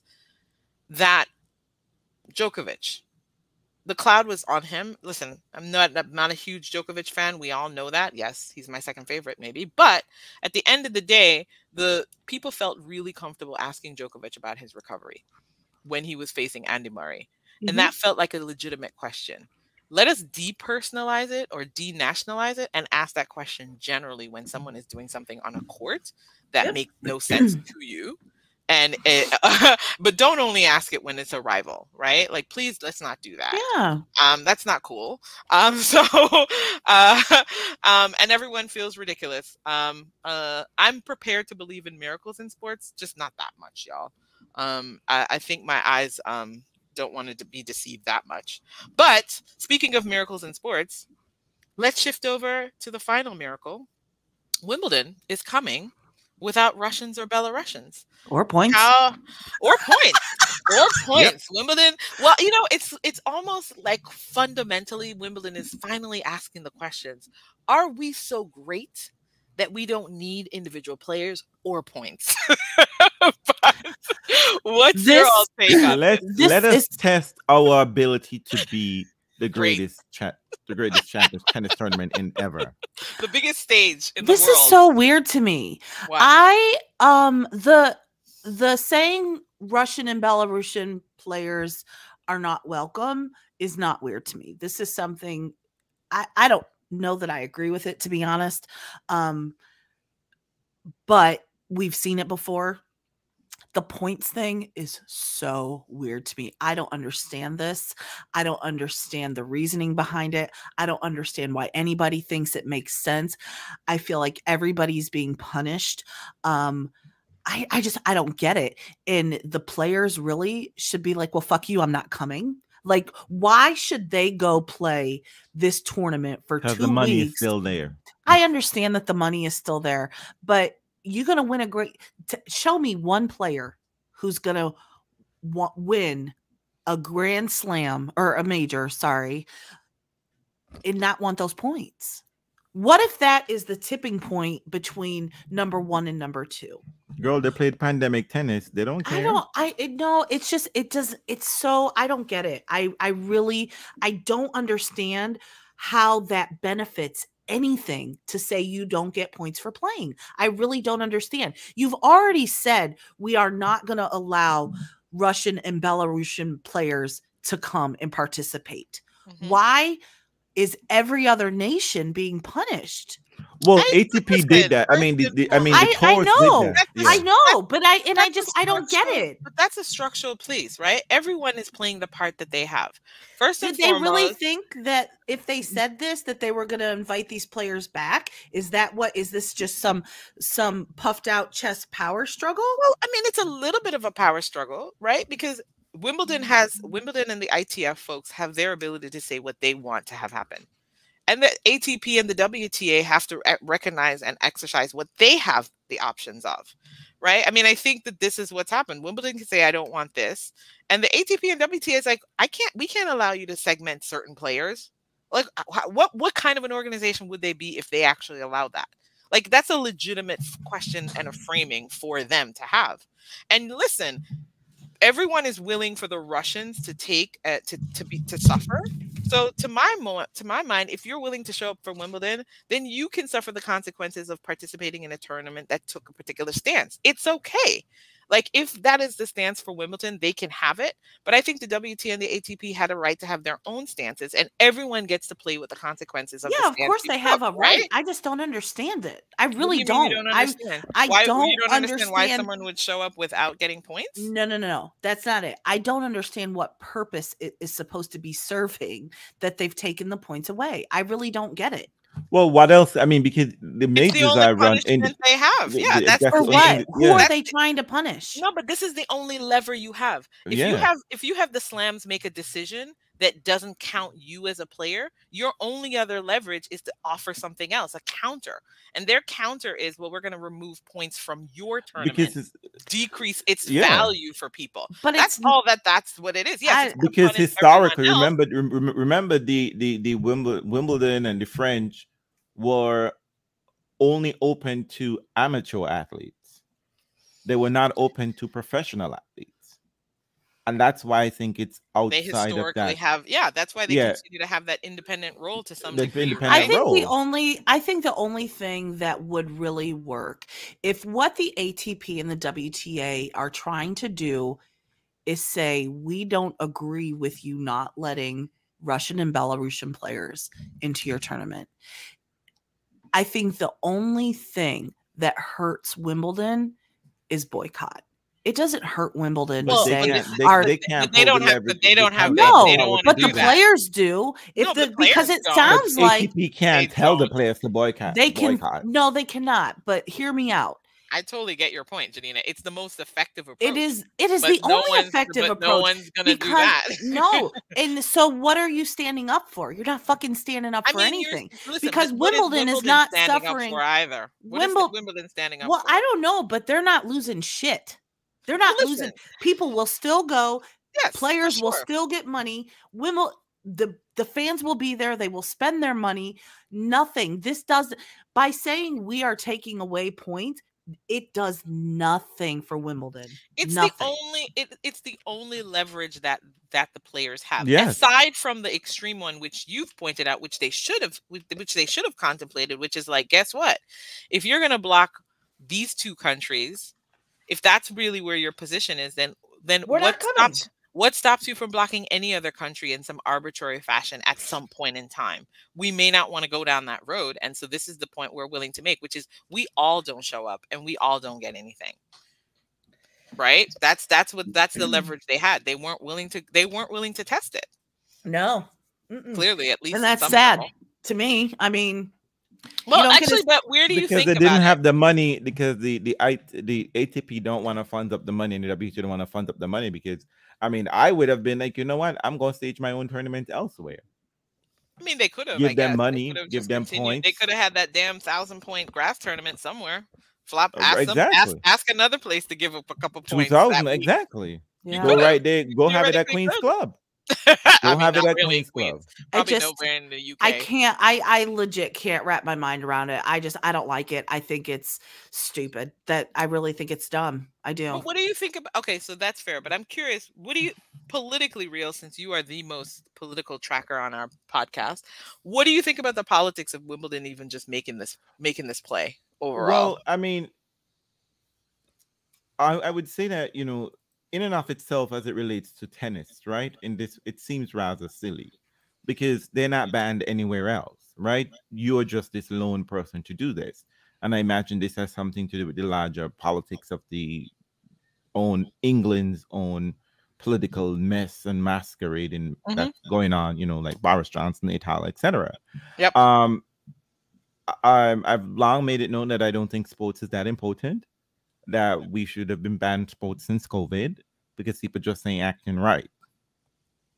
I do think that I would say that earlier this year, I have asked that I have always been asking that Russian athletes be banned and all points taken away for every major tournament there is: Olympics, Winter, Summer, World Championships from 2010, right? Going back, take them out, because Russia has shown itself to be clearly above the rules, don't give a shit with doping, etc. We still haven't even resolved that figure skating mess and issue. The only thing the ISU has said now that athletes have to be 17. Whoop-de-whoop, one more year. So they get one more year in the dope farm. Like, what does that help with?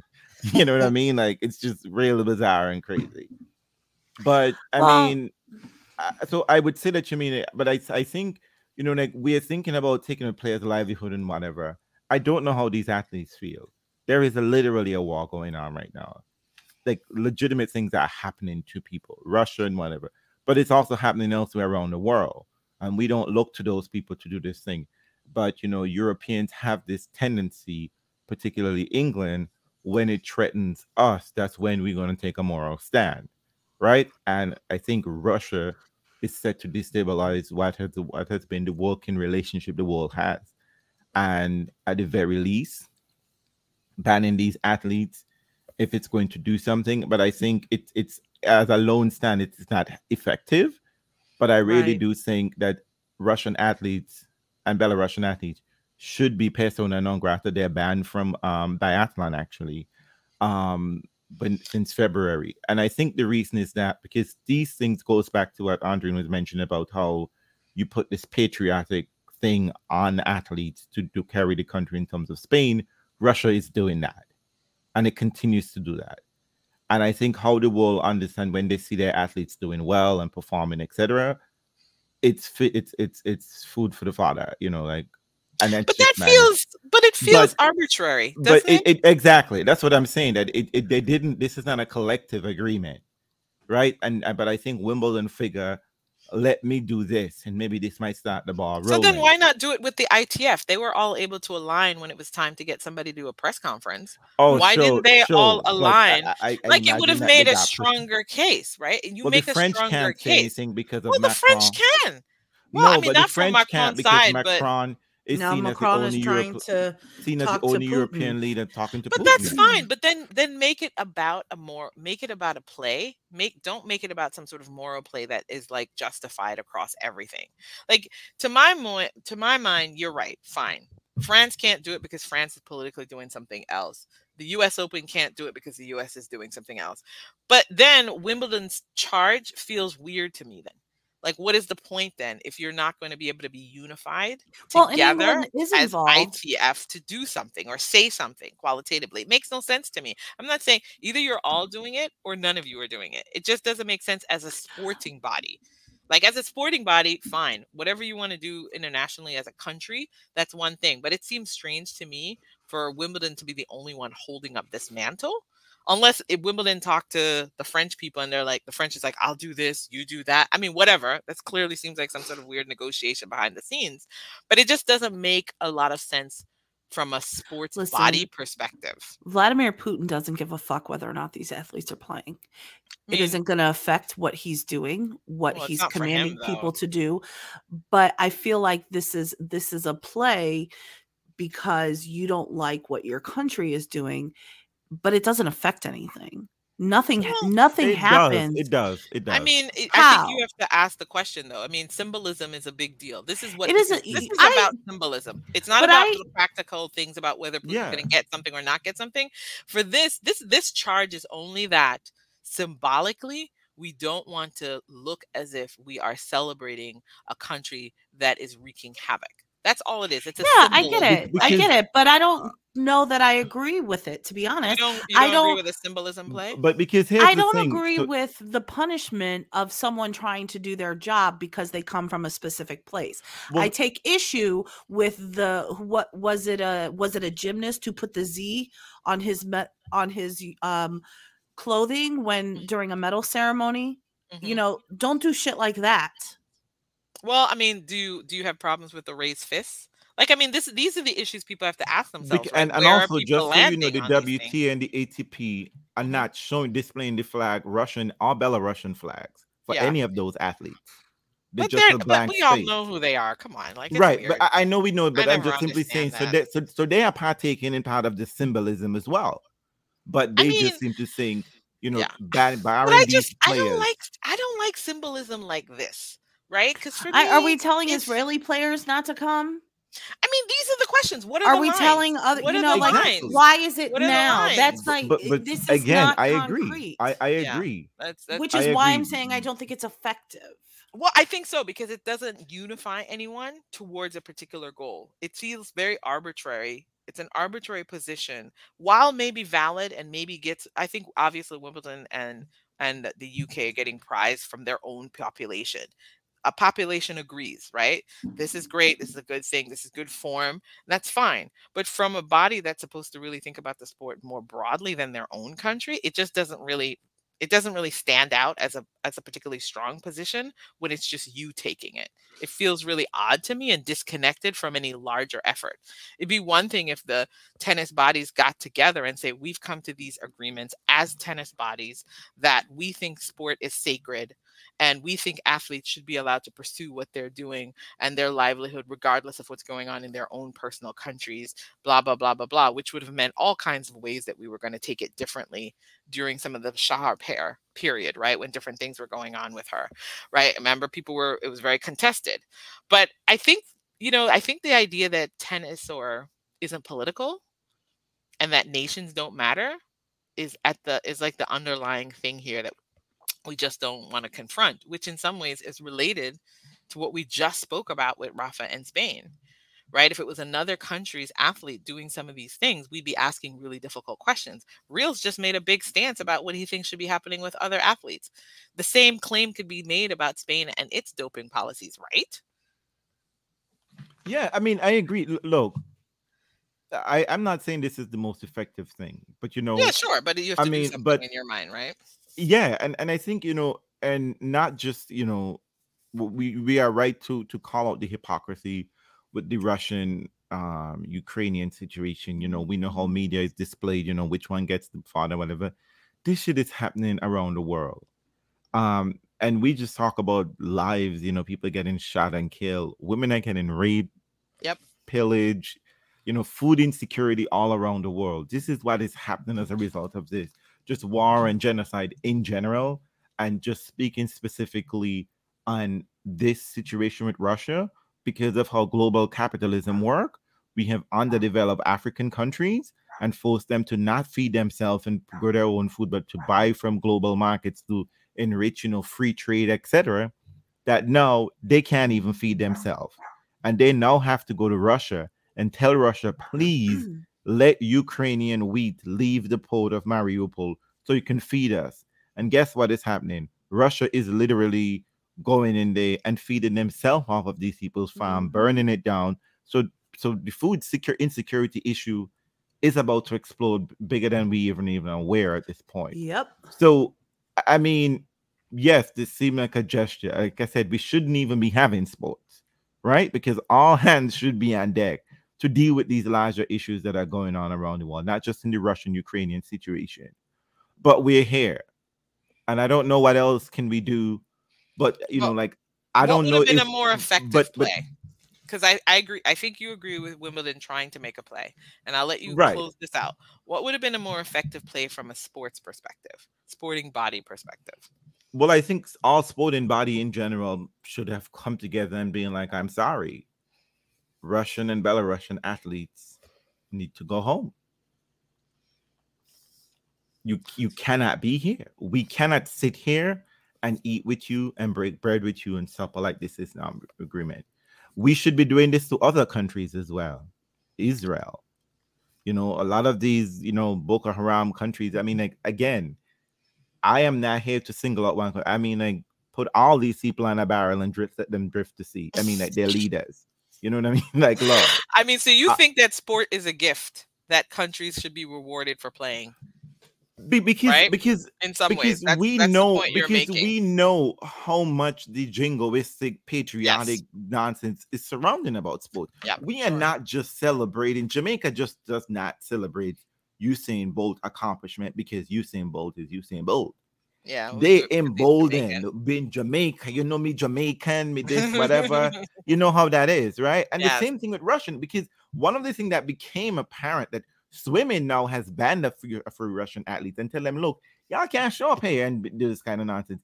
They are now being used as athletes. And in fact, one of the most interesting things, particularly with Russia, why I think countries have to ban Russian athletes and Belarusian athletes, those athletes become politicians. Yeah, it is a journey. I mean, also, it's related to do crazy shit. I mean, it's related to who comes and watches these people perform. And I know somebody said that once. Remember, because I told you, I was like, I think it's weird when a political figure shows up at a tournament and gives a nod to that person, especially if that person is above the sporting body. Like, I'm always like, why is the king showing up here? Right. Because people are asking questions, right? Because I know, because one of the reasons why nothing moved on that figure skating issue is because people knew war was coming. So they figured that this would appease them because, and let me tell you something, the Russian propaganda media went off on this nonsense. oh, they're just jealous of the Russian athlete, but they can answer none of the doping questions. None of the doping questions. Why the doctor was there, Well, etc., etc. but now you're just saying only some people. But we just made the case that only some people No. get asked doping questions, right? No, So I no. think No, we're not that's all what I'm. playing No, in the same field. no, I'm just right. Exactly. I said that. You know that only certain. If Rafa were Russian, we would have been asking questions since 2005. There would have been. Yeah. Right. People look. Maybe. Met But I'm gonna Davydenko got thrown out of the fucking sport, and he wasn't even he never even got to a major finals. So you know, I mean, I'm just simply saying that, you know, that this is not an easy conversation. But here's the thing: but war isn't easy, and lives are being lost. And if we're gonna stay here and talk about proper decorum in terms of like we don't want to hurt their feelings, they're killing people.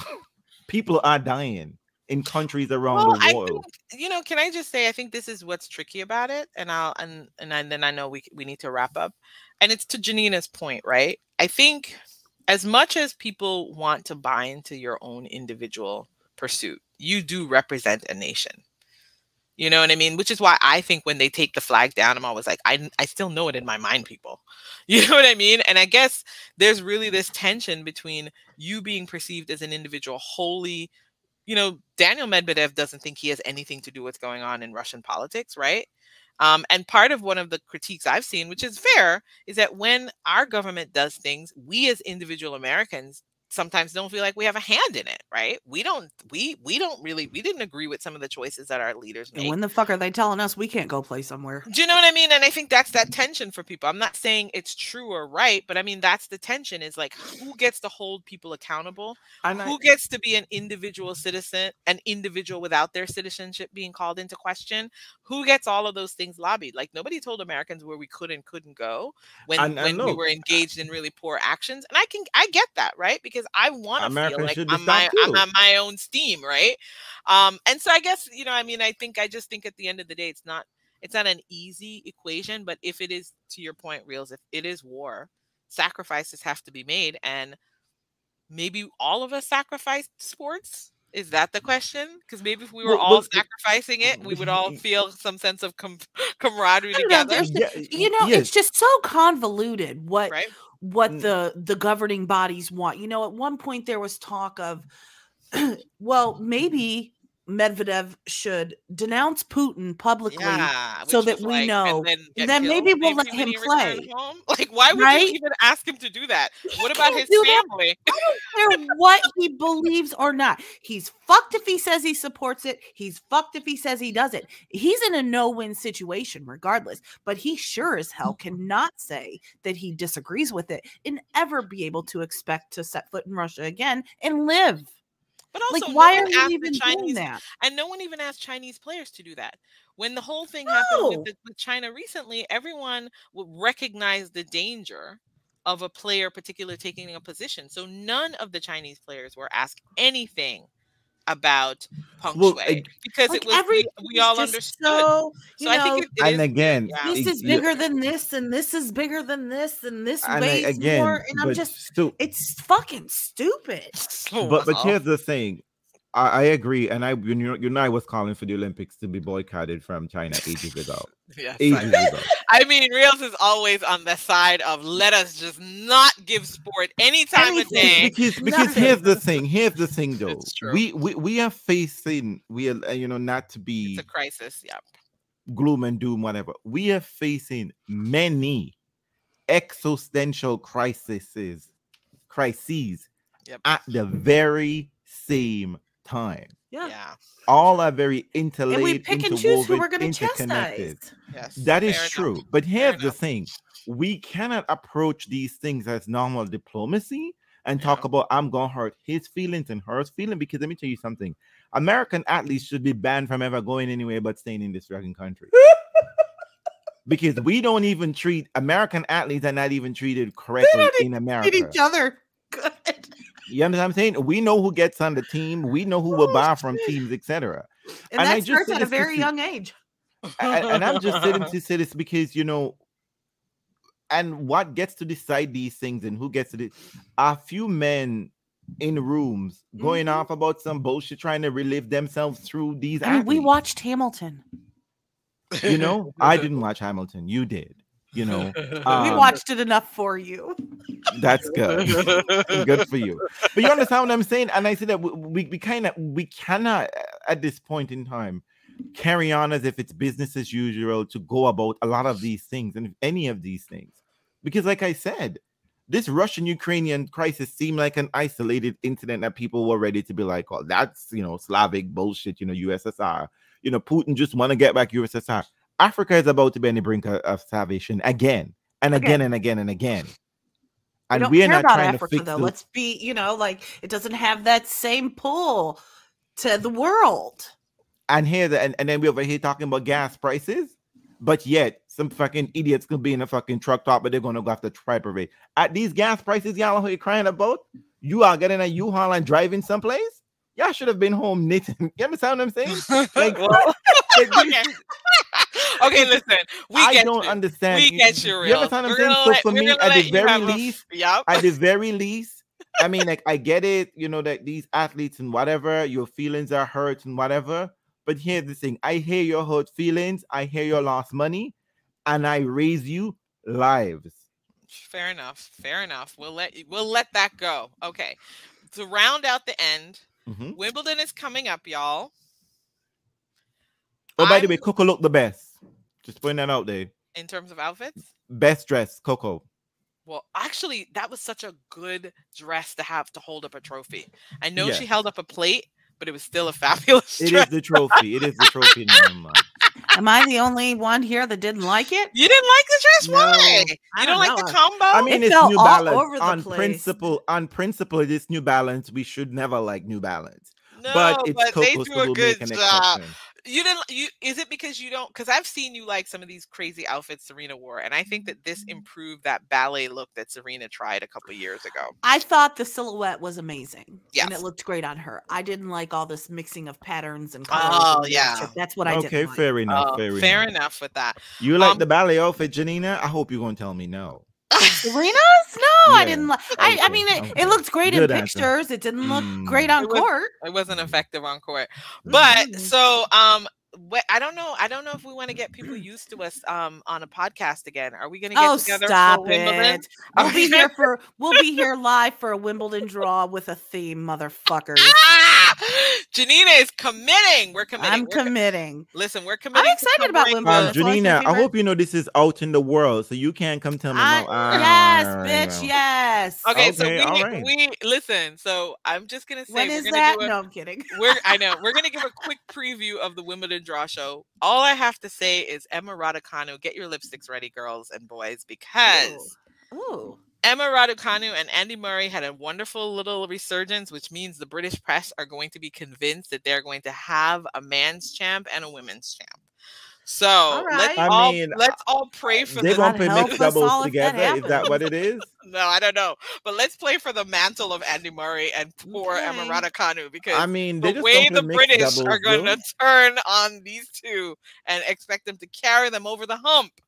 Poor things. Dan Evans is right there, though. I mean, he's problematic, and but then Dan they're going to march right them there. through the streets naked and throw shit at them like on Game of Thrones when they lose. And shame. But you know what's funny? Shame. I wish the British press understood, because, I mean, the more they build up Emma, is the more Kanepi is going to be like, girl, come, girl, come.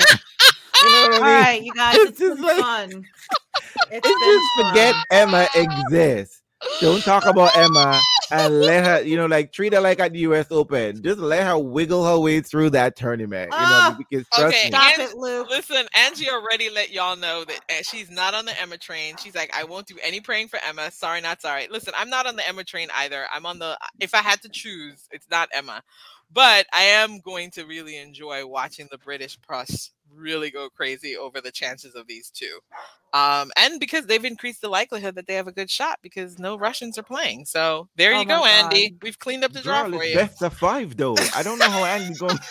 Oh, 5 these things. Listen, Andy, go to Rafa and ask how he did it on one foot. You too can do it on a hip. On a new hip. Yeah. Listen, ask the questions, honey. Call them up and say, honey. You will be in Wimbledon, right? You will be at Wimbledon. I will say I spontaneously bought tickets to Wimbledon when somebody shared a link and said, "Hey, you can buy tickets online." Did not know this was going to be possible, y'all. It turned out to be possible, and here you go. I'm going to be going on the 4th of July, celebrating America's founding in the UK, which is, I guess, appropriate. So I'm going to go see some tennis, and we'll see. We'll probably do a call from there. I'm looking forward to it. I want to see what it means to not have Russians around after just savaging Andy Wimbledon. always have an injury. Yes, Andrew does have an injury. Which, Andy, it is always powerful to enter a tournament with an injury. Just go and look at our last lovely person who emerged with a title having been injured. And I'm not talking about Rafa. I'm actually talking about Petra Kvitova. I remember when she came in with an ab injury and lift that trophy at the end of the 2 weeks. So anything is possible. Venus. I remember. But but congratulations to Venus and Serena for opening their soft retirement. I mean, that is wonderful. Like, y'all are out here and everyone is dragging Patrick and whatever, and Patrick is with Simona. But let's see if WWT. I hope you can inspire me because the ATP ain't doing shit. You know what I mean? Listen, I'm back for the return of Carlos Alcaraz, yes. a Spaniard to cheer. Apparently, the new one. The formula just now perfected. So we will be having Carlos. I know. And everyone can now settle down because there will be no opportunities for Zverev hate. And that is all good for us all, that we can clear our palate without any Sasha. He'll be returning most likely at the US Open because that injury was in a hospital bed. So that means less likely of us seeing Sasha. So I'm just going to leave y'all with 2 thoughts and then we can wrap it up. Please. 1, is Nole stuck at 20? No. Absolutely not. Nole is priming himself for a resurgence. He's going to win. Listen, listen, Nole needs your help, though, to stop Rafa from going for the calendar slam on 1 foot. So go ahead. Okay. And the second question is, so Rafa is going to be at Wimbledon, correct? Because he's halfway through the calendar slam. Of course. Why would he give up the chance of that? Rafa will be at Wimbledon. Do you all think Rafa is going to win Wimbledon? No, but he'll be there. I actually don't think. I think this is one of those moments where the surface has always been, especially week 1. If it depends on his draw. If he gets a draw like he usually gets after doing something amazing, and somebody decides to be in their feelings in the first week, I think you can eliminate him because I don't know. I think a numb foot is probably not going to be as good on grass. Girl, the foot ain't numb. Moving on. Take that out of the equation. That is not a problem on the board. No, you know what? It all depends on the draw because not everybody is competent on grass.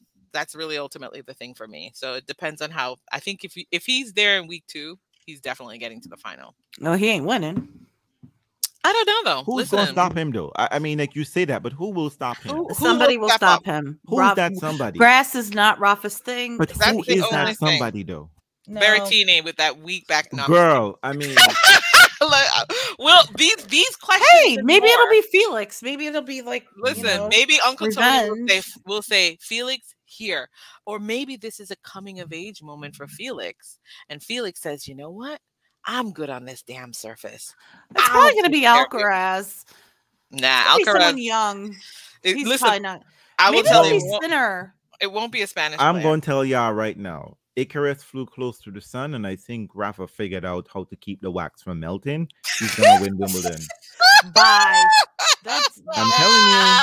I am telling you. Listen, I am telling you. He's not winning. Because I think, okay, all right. I don't think we're going down that road, but your questions suggest that we will have some questions at our Wimbledon draw show. Yes, I'm looking we will. forward to whatever guess what? team we land on. I am back in the office, so I could print for free.